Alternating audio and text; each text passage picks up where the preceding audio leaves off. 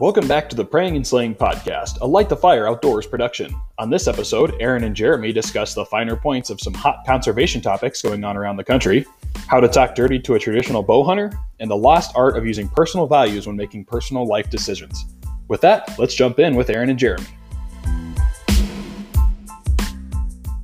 But no, it's been a little bit since you and I've had a chance to talk. You've been we've been living in the Tacti universe here, and the sales side's definitely been heating up, and all your stuff seems to be ramping up like crazy. We got some new conservation partners, some new fundraising partners. You've awesome. Been getting your feet wet all over the place. Yeah. Trying to keep my head above water, and that's exciting news. And no, we're partnering with the National Deer Association, so check them out. Now, is the National Deer Association, is that previously known as QDMA? Or is that something different?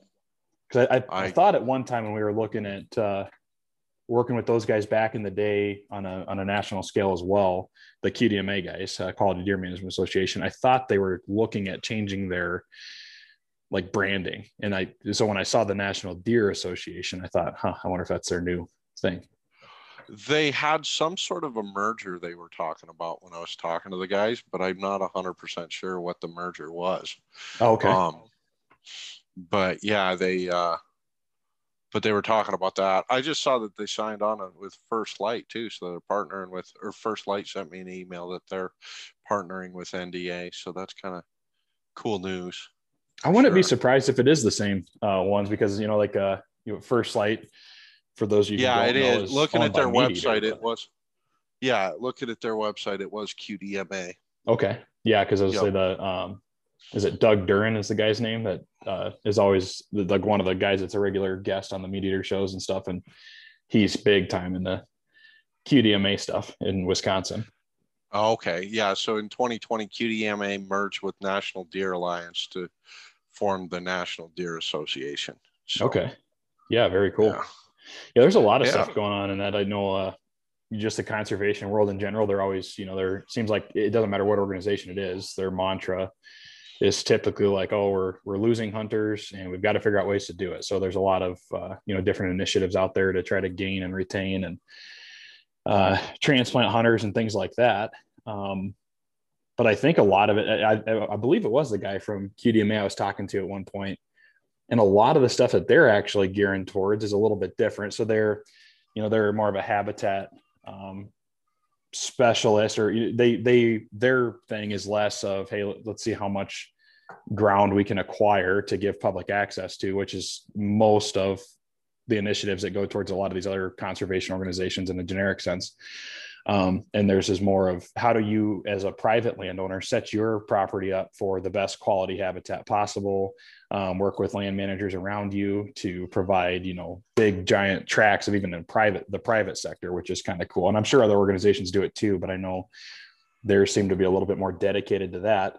And then also they have a lot of initiatives going towards, if it was the same group, kind of that field to table movement, which I actually, the more I think about it, is a way more effective means of recruiting new hunters into the sport. Because if we're losing hunters for lack of need of hunting, it's like, okay, so how do you connect with somebody who has zero interest in maybe the quote unquote hunt piece of it, but and they go out and they do they'll set up tables and stuff at different places. I ran into them at the farmer's market out here in Great Falls one day, and they set up a table with a bunch of wild game meat. And they say, hey, this is elk burger, this is turkey sausage, this is whatever. And then they give you information about how you can get involved in providing meat for your family and getting into knowing exactly where your food is sourced and, start to finish processes and stuff. So it's kind of a whole different mentality about the recruitment process, which I thought was cool. Okay. Right on. Yeah, no, that's good to know for sure. So I'm supposed to be getting their magazine in the mail here that talks more about them. So cool. I'm pretty excited about that. I don't think that we have any chapters out west. There's a chapter in North Dakota, I think, that is closest to us here in Montana. But yeah, it's definitely exciting to be getting involved with those guys. We're also getting involved with the Fallen Outdoors. They're a a veterans organization. I saw that. How big are they? Like what all do they do and how many chapters and stuff do they have? Oh, they've got a ton of people. They've got like 13,000 people in North Carolina alone, I think. Okay. Is that where it started out of? No, it started in Washington State, to be honest with you. Okay. So started out west. But it started for Tacticam on the East Coast. Okay. So yeah, so we're trying to get involved with those guys. They do events and they try and take guys hunting and fishing, veterans hunting and fishing and such. And then they, that's kind of their goal is to get guys, get vets out hunting and fishing, and they have fundraiser banquets and events. And they did I think it was either a squirrel hunt or a rabbit hunt that they took and got a bunch of Tacticam solos and big event that was a big hit here, 2 or 3 weeks ago, I think. And it was very good for that. So awesome. Yeah, that's very cool. So it looks like it's just going to be a good opportunity, and it's a great organization, and of course you being a veteran and Rudy being a veteran and all that just kind of helps us go after it. Yeah, no, absolutely. And then, as far as Light the Fire Outdoors is concerned, that's kind of our mantra too, is, all the stuff that, people get through us, and any money raised through Light the Fire Outdoors proceeds goes towards conservation support, veteran support, and then, faith ministry stuff in like local areas. And so every dollar that's made gets split up 3 ways, and that's where it goes. But, having those partner organizations like that kind of do a dual purpose type opportunity are pretty cool. So definitely some opportunities for us to look into too, to give back to. Yep.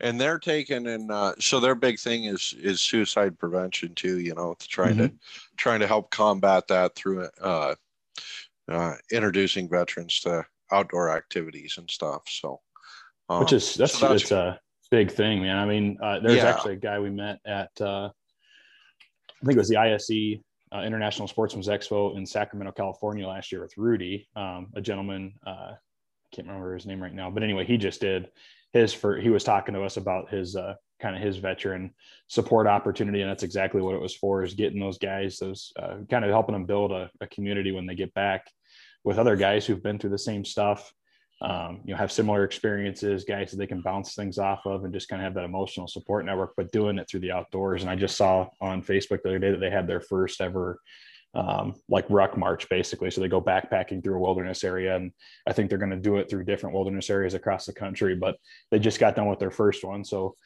went backpacking through one, climbed a mountain in it, and then it looked like they had a camp out and then kind of back, but he posted a ton of pictures from it. It looked like it was a good event, like about 5 or 6 guys, but those 5 or 6 guys, I'm sure got some good experience out of that. Yeah, right on. Good deal. Good deal. So, and then something else. Did you get my email the other day about, and this podcast might not air soon enough for this, but the Washington State reviewing the equipment, reviewing cameras on their muzzleloaders and bows? I did get that email. Yeah. And so we've been doing that. Washington, Oregon, Idaho, those 3 states specifically, we've kind of had things in the works for a while. And Oregon just passed the archery thing this last year, which was a huge win. So for those of you who don't know, one of the things, the further west you get, it seems to be a little bit more, I guess I'll use the words old fashioned when it comes to what equipment you can and can't use to take animals. So trail cameras have a lot of different regulations that you don't see out in the Midwest or East Coast. Cameras, so Tacticams on your guns and bows, is something as simple as documenting your hunting experience is illegal in a lot of states. And when I moved up here to Montana, actually the first thing, like right out of the gate, Montana just passed that you could actually have a camera on your gun or bow for your bow, I guess, for filming. But Oregon and Washington are still 2 holdout states, and Idaho is 100% holdout. They don't allow it on gun or bow right now. But Oregon just passed it on archery, and now Washington, are they getting close on it, or? Well, they're talking about it on Friday at 13:05 Pacific. So, okay. Yeah, I saw you launch it out to the team guys to go ahead and get their voices Yeah, there was a heard in it. bunch of, there was some questionnaires and stuff, and now they're going to talk about it. And there's not a bunch of time on the agenda. So talking with some of my team guys in Washington, they think that they're just going to kind of roll out and say that this is what we've decided on that. So we're hoping that they decided that there's no advantage to being able to kill animals with a camera mounted to your muzzleloader or shotgun. So they say you can do it. That's kind of what we're hoping for. No, that's good. And I think one of the, having been in several of those conversations and letter writing back and forth with different politicians on it, I think less of the concern tends to be the advantage of the camera. So it's a very easy argument to jump onto is, there isn't an advantage. If anything, there's a lack of advantage that I have to go out of my way to push a button on my, as easy as that is, it's one extra step I have to do if I actually want to get my hunt on film, but there's no, I'm not killing that animal any easier because of that camera being there. And so that tends to be the argument, but really I think the background thing is they're more afraid of loopholes that any little thing that they give to, they're afraid that the next little thing will be a slippery slope argument. And then you have like these traditional archery organizations and stuff that are actually fighting the opposite battle. They don't want these things to happen because they already think, in some cases that even a compound bow is too easy to kill something. You got those are the guys that are fighting that slippery slope argument of it, of, oh, what's the next thing that's coming if this is allowed? But I think Montana did it in a really good way that I think other states should really look into piggybacking off of. Is all they did is they leave the law the same. You can't have electronics on your bow, but then they write exemptions. So there is an exemption for lighted nocks on your arrows. And then now there's an exemption for camera devices for the sole purpose of documenting your hunt. It doesn't leave any gray area there. And the law remains the same. Like you can't have electronics that aid in the harvest of an animal, but these are okay. You can have these ones. So I kind of like that. Yeah, that's great. And, you taken, and I guess let's do it. Let's talk crossbows, right? Since we're talking about laws and traditionalists, and being in Montana, I can't remember, there was a crossbow bill in the legislature here this session. It still may be active. I don't know. I'll take and do a little Google in while we're talking and see if I can find out. Yeah, I saw because even some of our Tacticam dealers I saw were voicing in on the different posts I'd seen on it, commenting how they didn't like it. They don't like the idea of crossbows being allowed in a general archery season. Yeah. What's your thoughts on it? Man, I'll be honest. I really don't have a, first off, is it, is it legal in Iowa? You have to have like a physical handicap in the state of Iowa. And I think you can have, I'll have to look this up too when we have to post the regulations in the show notes on this. But if I remember right, Iowa, you can use it if you were physically handicapped during the archery season. And then I think you can use a crossbow though, outside of archery season. So if like it's a late muzzleloader and you're sitting in a ground blind, I think you can use it because it's classified as a firearm. It's not classified as a piece of archery equipment.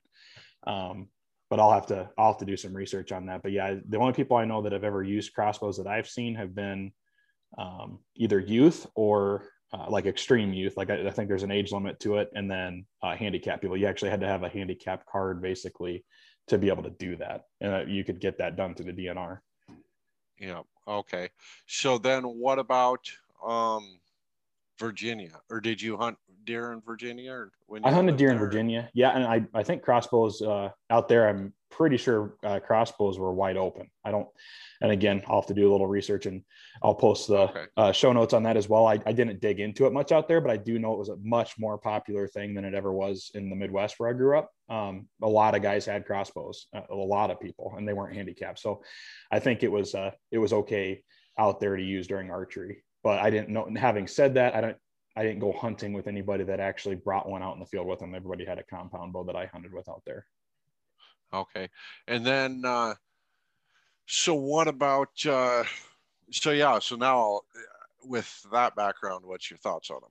So my thoughts on hunting in general, I get more annoyed at people that feel the need to go back and forth over things that I don't consider like super significant advantages. So, you know, like I have more of an opinion about hunting hounds or, you know, hunting bears in Montana with hounds, because that's came up recently in you know, discussions and things, than I do about what method of take you use, even though in a weird way it's the same thing.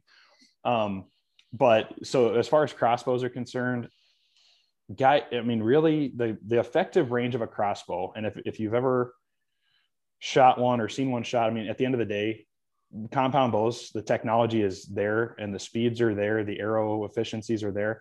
I think you're really shooting the same thing. It's just how you want to do it. Do you want to hold it like a gun, or do you want to draw that bow? And so then I think it comes down to more of a personal preference. I don't think it's all that much more effective to the point of you're going to see any kind of gigantic increase in effectiveness out in the field. That's my personal opinion on it. And then having hunted in Montana in a few different places for archery for elk, I think is probably where it would get the most scrutiny out of it, because your elk hunters, or elk's like the big ticket item out here. I think it's hard enough getting within any kind of bow, like rifle range of some elk sometimes, let alone getting within bow range. So if you got a crossbow in your hand or a compound, you're still fighting the same battle. You got to get within 60, 70 yards of that animal for those tools to be effective. And I think that's just tough. I don't care what you're carrying. I think it's the same fight either way. So I don't see it as a gigantic advantage, in my opinion. So okay. I'm not against crossbows for generic archery season. I don't think it gives a guy enough argument to say so. Now I could be totally wrong. You could see elk kill numbers skyrocket in archery season, and all of a sudden everybody be shaking their head. But I the way I envision it, having never, and that's another thing I should say, I've never crossbow hunted, but having, you know, said all that, I just don't see it as an advantage over over a compound bow that has today's technology behind it. Yeah. Well, so the other thing that, so I've shot a whitetail doe in 2020 with a crossbow out of ground blind on a friend's weapon restriction area in rifle season. Okay. But it was weapons restriction. Now you have to check in Montana. Some weapons restriction areas specifically say you cannot use crossbows. So you got to make sure you're in one that you can. But in weapons restriction, basically is a traditional straight-walled handgun cartridge in a handgun, or a shotgun, or a muzzle loader, or a crossbow, or a regular bow, so either compound, traditional, recurve, whatever. And before that, I was kind of indifferent on the whole situation. I'm like, well, I don't know if you know, first off, people said crossbows, and I grew up in Montana, and I grew up in the Montana bow hunting community, and that is a dirty, dirty, dirty word in the Montana bow hunting community. Yes, it is. Then I was listening to a Meat Eater podcast, and Steve Rinella brought up a really good point and said, if more people hunt because they will use a crossbow, whereas they wouldn't use a traditional bow, then we're getting more hunters, and that's more important. Which kind of got the wheels turning in my head a little bit. And I thought, well, I don't want more hunters because I don't want more hunting pressure. Yeah. But at the same time, hunters as a nationwide number have been going down, declining every year. Now in Montana, I think in Montana and Western hunting, it's been getting more and more, going up every year. It sure feels like that. I think it's getting more popular. I don't know if the number of hunters is necessarily going up as much as the number of transplant or traveling hunters is going up in this state. Right. We're getting so much more exposure from other states. It's getting crazy. So, well, and then we're getting a lot more people moving in, which means we have more resident over-the-counter tags. Exactly. Yeah. That's funny. You want to get into some good reading if you got time to kill. Hop on any one of the Montana hunting pages and start seeing all the people from California, Washington, Oregon that have moved to Montana, and they're asking, "Hey, I moved here from California. Where can I elk hunt?" Right. You want to read some comment strings, dude. It gets pretty ugly pretty quick. So, yeah, well, that's welcome to my life. I get it. I 100% as a Montana native, it's really tough because I want people out there. I want people to more I want people to be hunting. I think the more hunters we have, the more conservation that gets pushed and stuff like that. Mm-hmm. Um, The more monetary you know, power behind everything. I mean, so there's that as well. And then I went out with a crossbow and I shot in a ground blind. And first off, I had to have a tripod to rest the crossbow on because mm-hmm. them things are heavy. I think Oh my yeah, 338 Lapua is lighter than my crossbow, and that's probably is. no joke. Yeah. So to try and shoot that thing offhand is like, holy cow, you know? So, and then and maybe it's just me only hunting very little, and I don't have a lot of crossbow experience. I've only ever owned one crossbow, shot it a number of times, shot one animal with it. um, but to me it's a pain in the neck to hunt with. You know, you take and you cock the crossbow and then you throw a bolt in it, Mm-hmm. but you only throw the bolt in whenever you're ready to shoot. So to me, it's like, man, I don't think I could be hiking around the woods with a bolt in the crossbow. Yep. And then you run the risk of dry fire in it, and you read about people losing their limbs from the power of that string moving forward. Mm-hmm. You know, like it straight up chops fingers off and stuff because of the pure force. Or Yeah. that's what the owner's manual leads you to believe, right? Right. And Yeah. I'm like, man, I don't know that I want to be hiking around some of the areas where we elk hunt, packing this thing that shoots 60 yards that's heavier than my 338 Lapua that shoots a mile, you know, Yeah. and then trying to take and load an arrow into it or pack it around with a sharp pointy stick that doesn't retain into the arrow track very well. Mm-hmm. And so part of me thinks that, man, the guy that's got river bottom property that's sitting in a tree stand and whatever, yeah, he might kill more animals with a crossbow, but let's face it, it's probably a private land scenario. The guy probably has more um Oh yeah. more animals than needed on As I that say, area. if you've been And in, if it's for reference, yeah, just to that point, if you've never been to Montana and just kind of seen how animals disperse across the landscape here, if what Jeremy's talking about, if you have a river bottom property or can hunt on a river bottom property, there are more whitetails typically in those areas. I mean, they're like rats. They are absolutely everywhere, and they're thick. So yeah, I mean, exactly. If you got more doe tags out there to fill, have at it, because you're not going to put a dent in that population. Yeah. Well, and then, you know, if it's public land where it's getting pressure, I don't see how you get any extra advantage over having a crossbow, you know. Mm-hmm. So to me, I was like, well, this is kind of just a moot point, you know. I don't know. I think if all the traditionalist bow hunters went out that make their handmade Osage bows, which are freaking awesome, and I respect the art of traditional bow hunting and the time that it takes. But if those guys actually went and hunted with the crossbow, they'd probably go like, "This sucks," you know. I don't want to do this. This is way harder to manipulate, and it's big and bulky and clunky and everything else, and you know. So and now that's my second side to that argument too. Exactly. I've said it. I think you and I have talked about it before, even at they've got crossbows down in Big Sky Archery down in Bozeman. And I was talking to Gabe, the owner, about him one time, and he's like, dude, I was trying to get him to couple some Tacticams and FTSs when we launched the FTS line on him. He said, dude, if I put the Tacticams on those, he said, they'd be sitting there 5 years from now. No one wants a crossbow.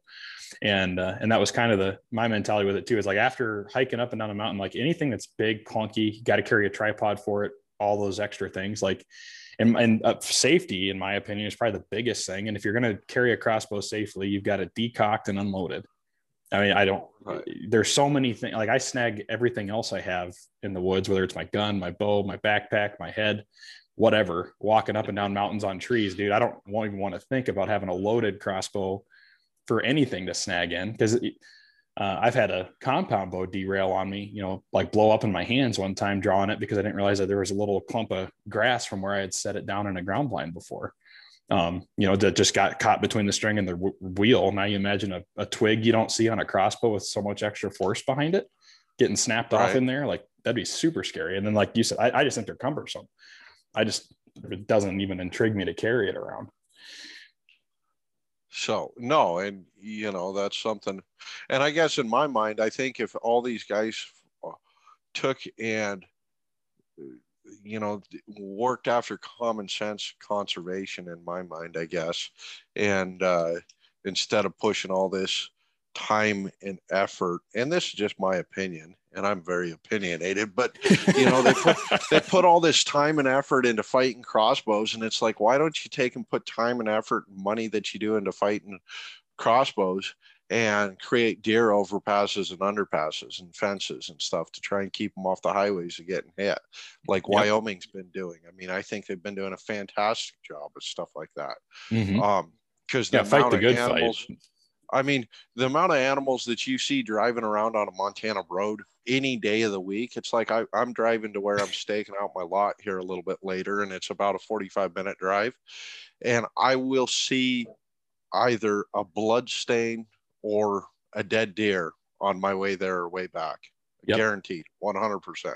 And maybe multiples, And so that's happening every day, every 3 days, if it's a blood stain, it might have happened a few days ago, but you can attest to this. If you're outside of Montana metropolis, which we don't really have metropolis towns or cities. California is turning them into that pretty quick. Well, right.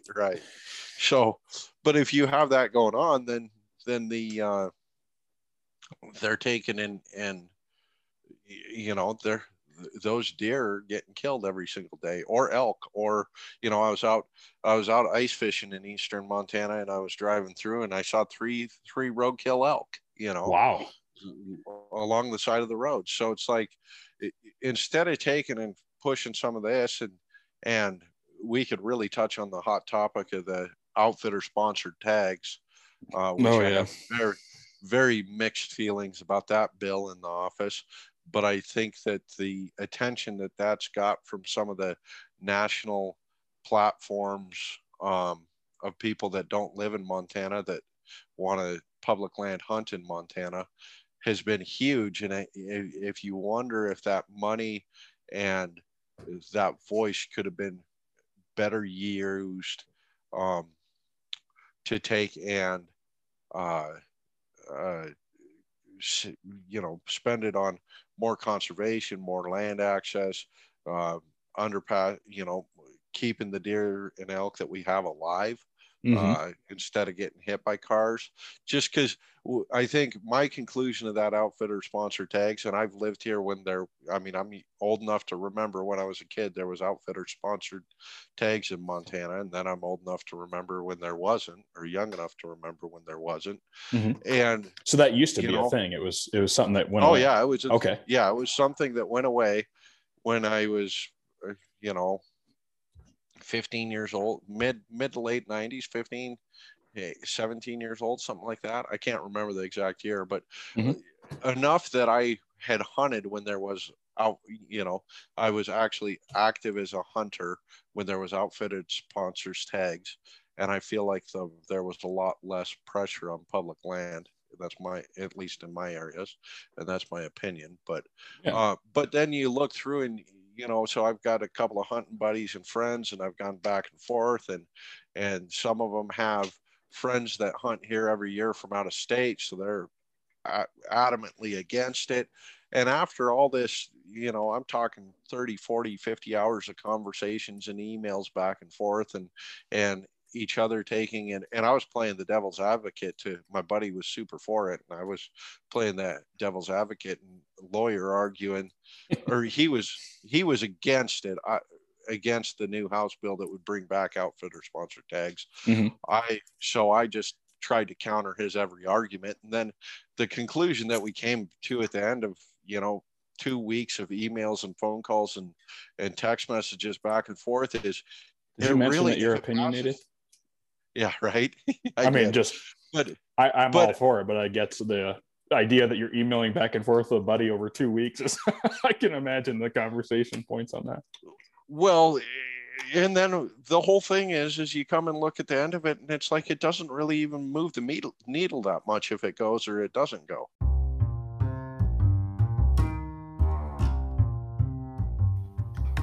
How's it going, guys? Just wanted to take a little bit of a break in the podcast to let you guys know what's new at lightthefireoutdoors.com. As you've heard in the podcast, we are now Blackhound Optics dealers, so go check the Blackhound Optics line out. They are awesome, awesome scopes. We finally got some chance to put some rounds through them.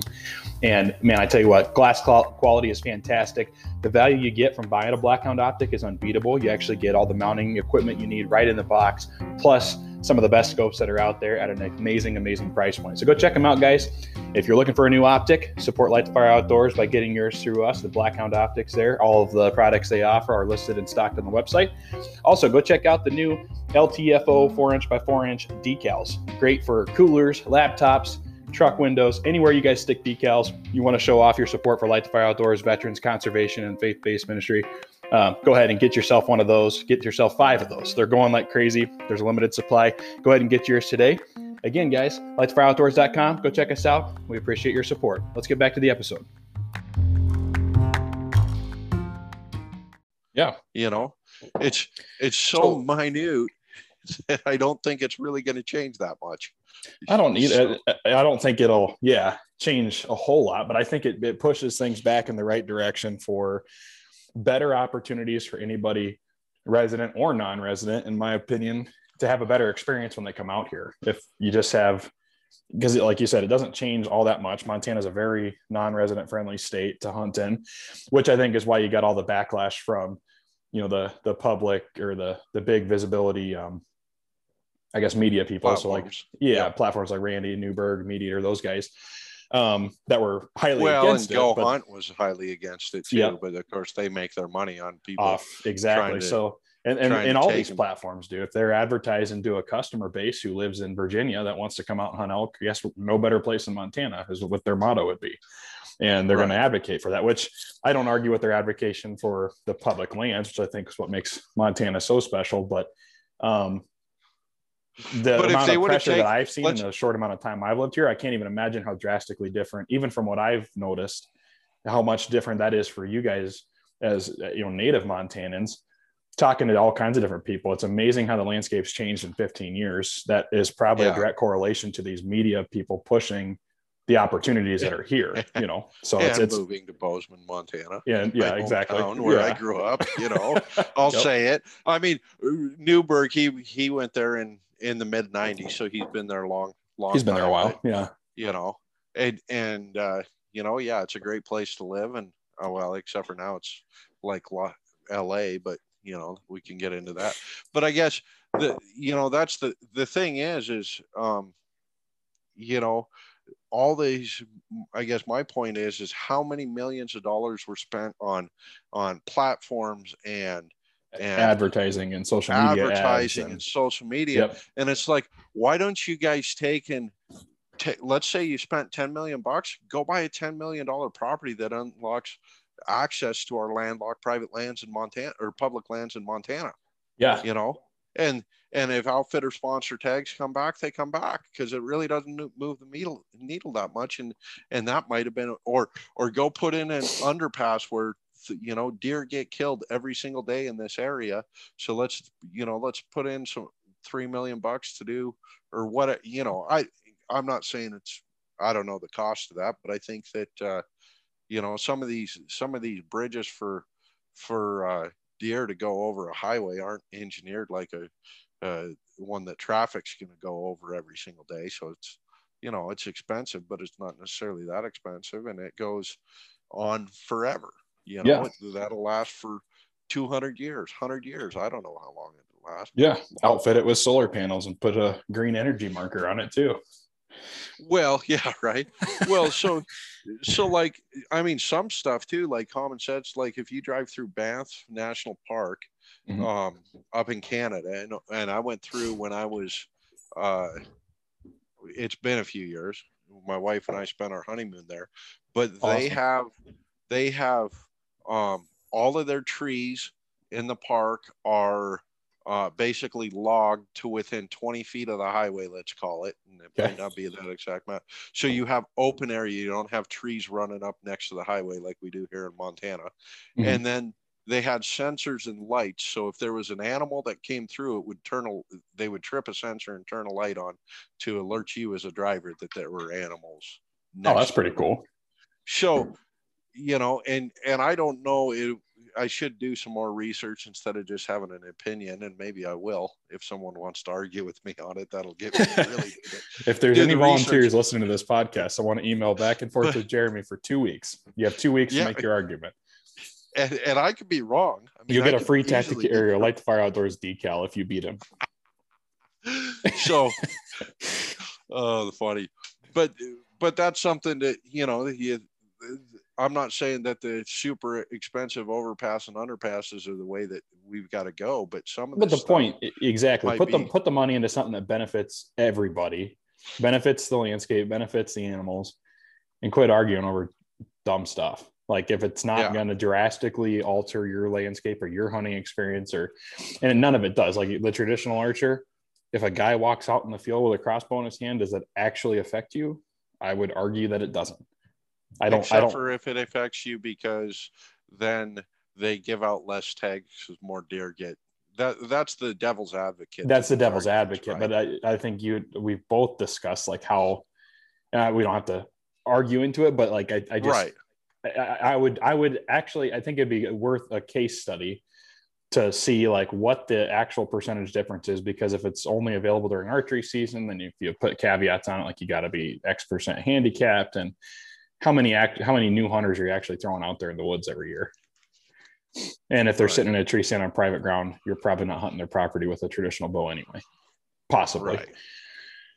But same thing. This, if the tag bill, like you said, and I didn't realize it was something that's been here before. So that's an interesting take, coming from a native Montanan who's seen it both ways, and it's not all that different. Well, have at it.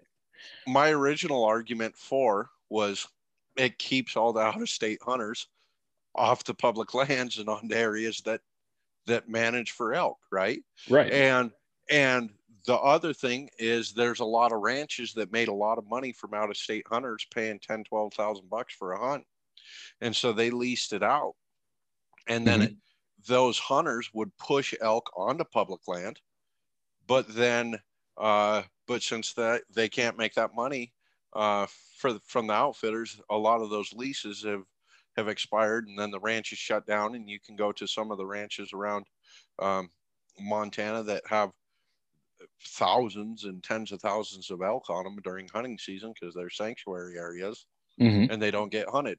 And those ranches previously were hunted, but once outfitted sponsored tags went away, then they took and didn't take and renew lease. Outfitters couldn't afford to pay for leases, I guess. Right. And so you're starting to, what you're doing is you're taking away massive amounts of opportunity for more people, because those elk pin up in an area that they're just not going to get hunted. They're not getting messed with. Guess where they stay? Next thing you know, season's over, and anybody that was hunting the grounds around there is very limited on what they actually got an opportunity to get after. Now, my biggest problem with the bill is it gives a certain amount of it's a government created monopoly for certain businesses. How so? Explain that. Sense. So basically, if they say outfitters are allotted so many tags that have to be bought through outfitters, then outfitters are guaranteed, let's say they get 1,000 tags for 1,000 tags for $1,000. So that's $100,000 or $1 million. Can't remember. $1 million. Yeah. Don't do math in public. That's why I kept my mouth shut. I'm like, I'm not even going to go there. 1,000 tags. I'm pulling up my calculator. 1,000 tags for $1,000 a piece is $1 million. Yeah. So you're essentially saying that $1 million is going to outfitters for these, and they're getting that money just due to this bill. Well, the outfitters have to buy them though, right? Right, but they're going to make money off of them. They So will, let's say but then they they're make, also guaranteeing that $1 million worth of revenue is going to the state to put back into whatever conservation funds are out there.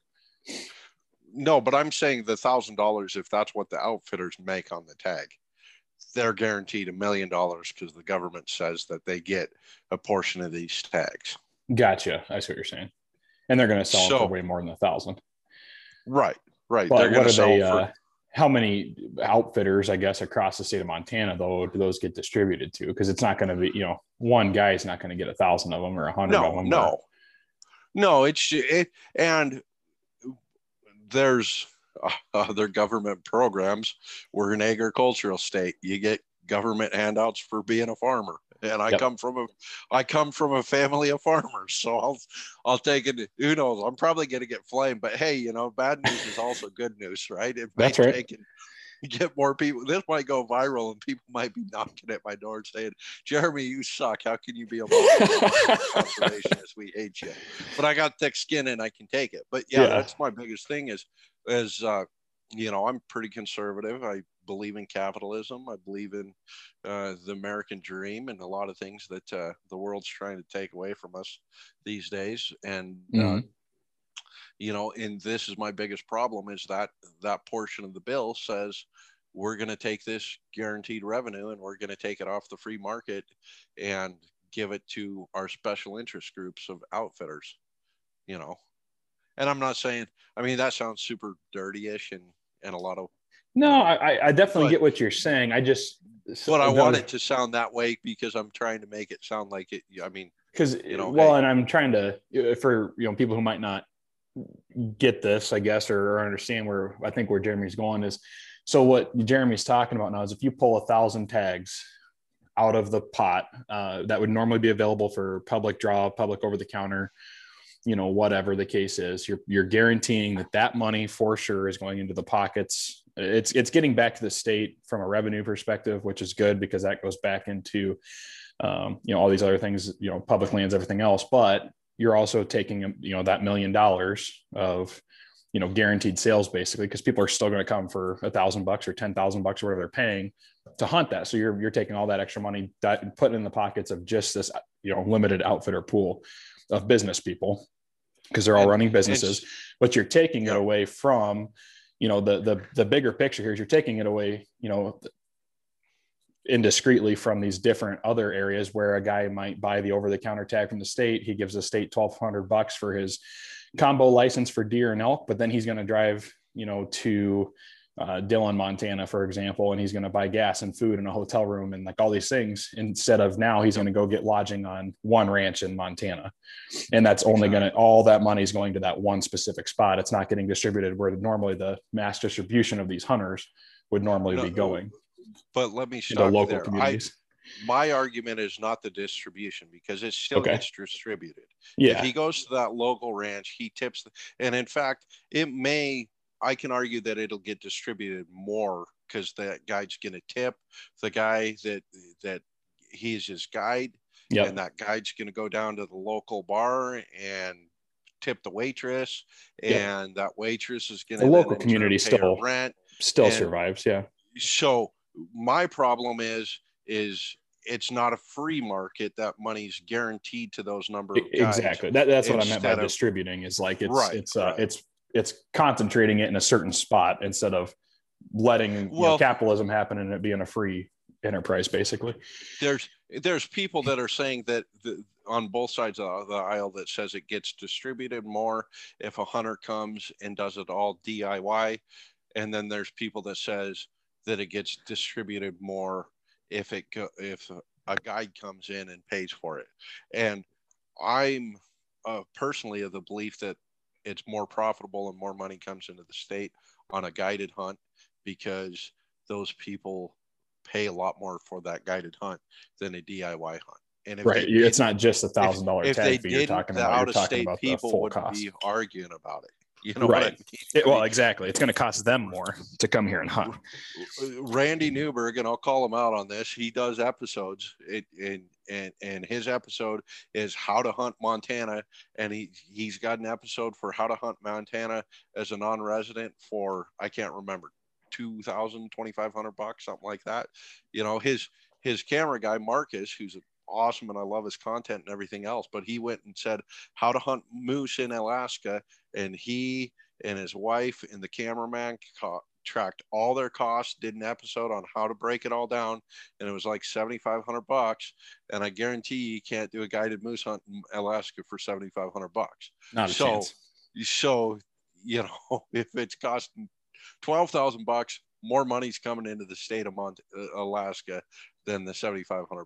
There's $5,000 more. So, but like I said earlier, you can track all these numbers and you can go back. And I did. I've got a buddy who's really good at he's a smart fellow too. And we went back and forth and information on a lot of this and just, agreed to disagree and decided that it doesn't move the needle, and we've already wasted way too much time on it. And then I bring it up in a podcast we start talking about some of this stuff. But no, it's good. It's good. I mean, part of the mission out here is go ahead. We got there because of legislation and laws and stuff like that. Well, and there's a lot going on right now, and I don't know if I'm just more in tune with it with different conservation stuff, or if it's just that big of a topic in a lot of places, this legislative run versus other years, but there's a lot of stuff going on. And, that's, again, part of Light the Fire Outdoor stuff goes towards conservation. So it's definitely an important topic. And, right. A lot of listeners might not be from places where a lot of this stuff's going on anyway. So it's probably good to let other people kind of know. And let's be honest, we made an active effort before we started recording this podcast, not to dive into some of the other political spectrums that are happening right now in our universe in the United States. But, this type of stuff goes unseen 90% of the time, I bet, because of all that extra overshadowing crap that goes on the big scale, like with, presidents or whatever the case is. I think a lot of this stuff people don't even get time to see or hear about or whatever. And I think a lot of it gets passed without a ton of public input, just from lack of education that it's even going on, because it gets overshadowed. I think something else that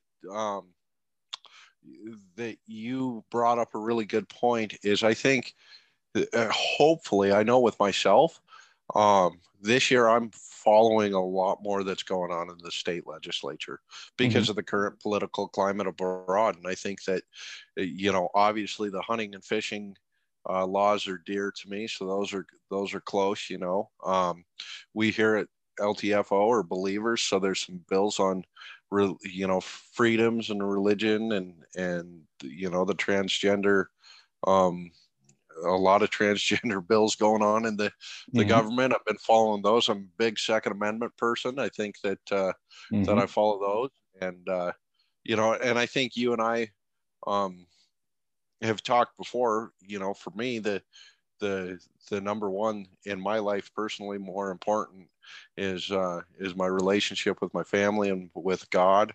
Well, with God first, and then my family, and the sanctity of human life. So, absolutely, if I have a political candidate or a bill or someone supports that, that's going to be my number one reason that I'll back those people is if they believe in America being a nation with religious freedom and one nation under God, then I think that that's my personal most important thing.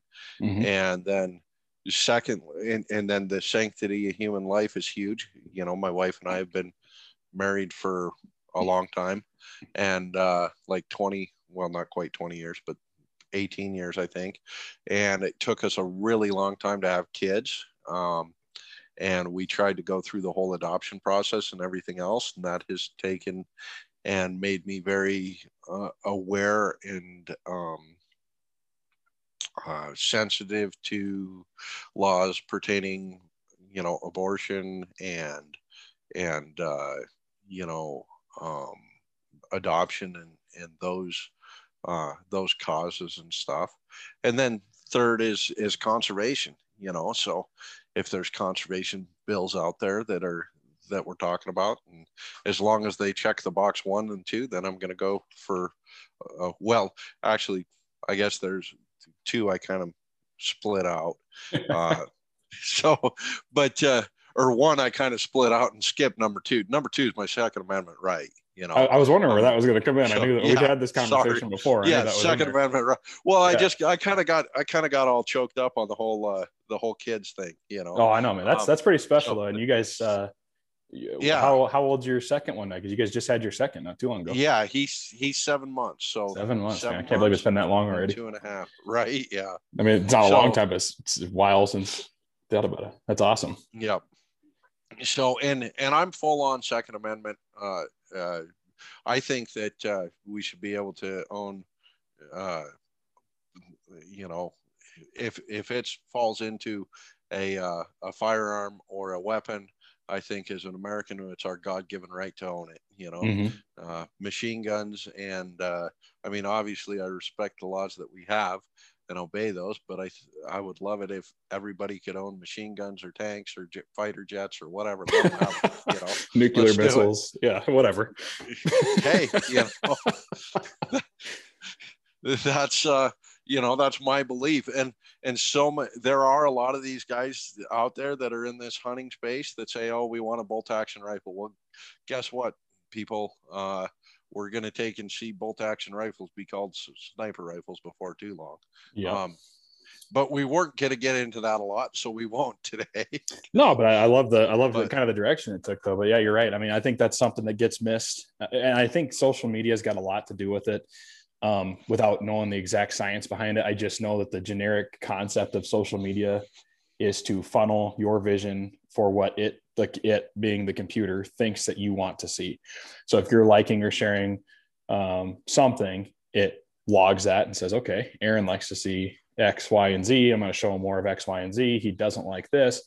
And I think it also knows how to get reactions out of you too, because the more you interact with it, the more it's learning and the more it thinks it's doing its job. And so it's like you're creating a smart computer that's tailored to direct your vision in a certain direction because it likes getting your attention. So the more attention it can draw from you, the better it thinks it's doing and doing its job. And then obviously there's revenue tied to it from the people that run those algorithms to make those things that way. So, but with having said that, I think, you know, our, you know, it could be probably argued both ways, but I think we're more polarized now just in general society than we probably ever have been. But I think a lot of it gets driven out in those social media platforms. And with that, I think a lot of misinformation gets spread. And I think a lot of people lack the information they need to actually make a personal choice for them.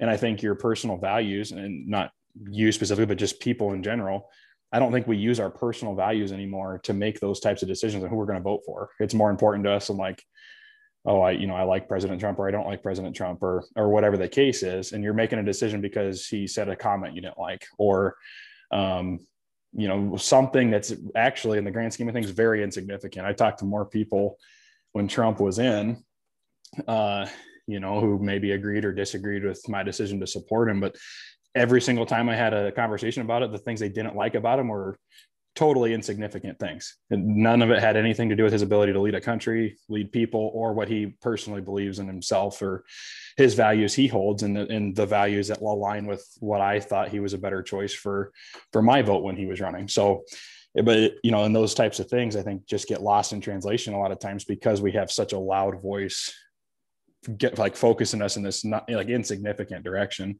and we don't have enough quiet time in our lives to sit back, reflect, and say, what do I actually feel about you know, the two choices I have for president, or like the things that are going on in our state level politics. We just don't think about it. We're emotionally charged. We're not, or I guess the wrong type of emotionally charged. You're not focused on what's going on in your heart and where your personal values are and where your beliefs are, and then take the time to look up the information about these topics or people or everything else to say, okay, who aligns with me more? Because it's a personal choice. It's not a group choice. It's a very personal decision when you get involved in any kind of political scene, regardless if it's a conservation effort or we're talking about crossbows and you know, Yep. Art or whatever. Traditional archers, you know, those guys have personal choices they need to make, and which one aligns with my values better, but which, you know, president aligns with my values better, and all those things. I think people get lost in that, in the loud noise of it all right now. And I think just the climate we live in with social media being an everyday part of our life, it's just very tough, I think, for our brains and our hearts and our spirits and everything else to really have time to think about what's most important to you personally. Right. Right. No, I think that's really good thing, insight too. And I think a lot of people, if they took and decided that they would make their personal choice, and that it's all right for us to have opinions and disagree too, Mm-hmm. um, and I think if people do that, then it, uh, you know, it can get us back to a place where we were, a few years ago as a country, and not so decisive, and you know, make America make America great. Make America great. Yeah. Well, and I think it takes a lot of, a lot of these things take, you got to have a personal choice and a personal decision, but you also have to take personal action. And in a lot of ways, I don't think we're an active society anymore either, because your action is a like button or a dislike button or a share button on social media. Well, that just, all that does is funnel more traffic into that machine that doesn't go anywhere. Like, your opinion does not matter really in any way, shape, or form when you interact there. Whereas if you go to your local courthouse and cast a vote, or you go to a hearing on something, on an issue that's going on in your area, and those types of things, like there's such a lack of physical action now, probably more than ever. I've even seen different people starting to post stuff more politically charged, like federal government charged, but like guys saying, oh, they're stripping your liberties until you decide to stand up for them. It's like, who's actually going to stand up for them anymore? Because you think you're standing up for them. When I read that post, I'm like, oh yeah, I agree with that, and I like it, I'm going to share it. And then that's the only place it goes. And then guess what? Your government or whoever can just keep running train on you, because no one's actually acting. No one knows how to do that anymore. We've kind of lost touch with that ability, I think, too. It's kind of a pretty crazy, but yeah. And I'm just going to say I agree and not get into it too much. I'm very we don't have to dive deep on this, but no, it's yes, yeah. we could discuss this more, but I don't have time to today. I kind of have to get rolling here pretty quick. And yeah, for sure. Go stake out a lot, but yes, that's exciting, man. So Jeremy's got you're getting ready to stake out your future homestead. Future home is what we're going for. So yeah, still working with banks to get everything figured out, and subs, and material pricing is way too expensive right now, but it is what it is. It's I sell cabinets and doors and millwork, and then the good news is when it's expensive, houses are selling, so I'm making money. Yep, absolutely, man. Yeah. So very cool. Well, heck yeah, man. We'll let you get back at it. But yeah, so just a couple recap items for LTFO. We did in the last podcast talk about a giveaway we're going to be doing. We're finalizing the final touches on the ball caps we're going to go with. So I want those to be a part of it, but I think we're going to launch that. So stay in tune on our social media platforms, Instagram and Facebook, for those announcements as well. And then we're going to be launching that giveaway here pretty quick to get that rolling. We got some new decals that just finally got here. Actually, I think within the first hour or so, it looks like we got 5 or 6 of them already sold. So they're moving pretty quick. So if you want to support LTFO, hop on lightthefireoutdoors.com, grab yourself a decal, stick it on your laptop, truck, whatever you have going on there, to let people know you support veterans conservation and the Light the Fire Outdoors mission. And lots of cool stuff to come to. We got a new video I just got done editing up yesterday, going over the Blackhound optics 1:8 by 28 sight-in process on the AR. I'm very impressed with it. Very, very impressed with it. And then also it's an overview video kind of coupled with the spotter LR that Jeremy and I and John, I think all 3 of us use on our hunts. So how to set that up. So good informational video and more informational stuff like that to start coming to while we edit up all the hunting videos. So. And so I'm just going to recap our giveaway. We're giving away a Reveal, Tacticam Reveal trail camera. And it's one of mine that I used last year, but it's a great working order. It'll have the memory cleared and all that good stuff. I'm not going to pay for the subscription for the winter, but they'll get the camera anyways. Yep. And what we're doing is when our Facebook page hits 1,000 likes, we're going to draw a winner, but we're drawing a winner from our YouTube channel.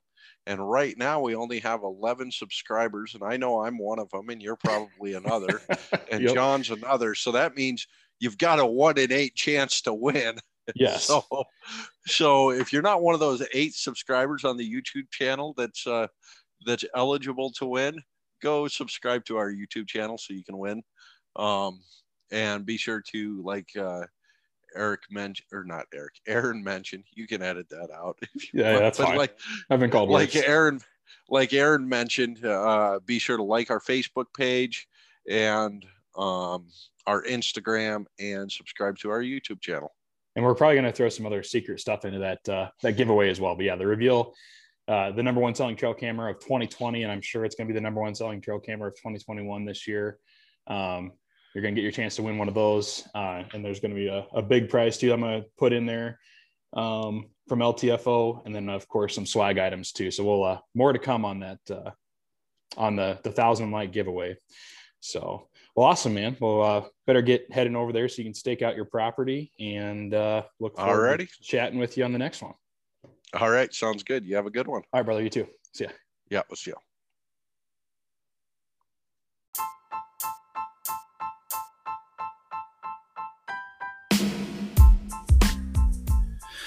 There you have it, everybody. Thank you so much for listening to the Praying and Slaying podcast today. If you find what we do entertaining, please go to whatever platform you listen to the Praying and Slaying podcast on and give us a 5-star review. Also help us out by checking out our content at lightthefireoutdoors.com. All kinds of great stuff there, videos, blog entries, obviously all the Praying and Slaying episodes. And you can also check us out at Facebook and Instagram at lightthefireoutdoors.com. Thanks again, guys. We'll catch you in the next one, and keep praying and slaying.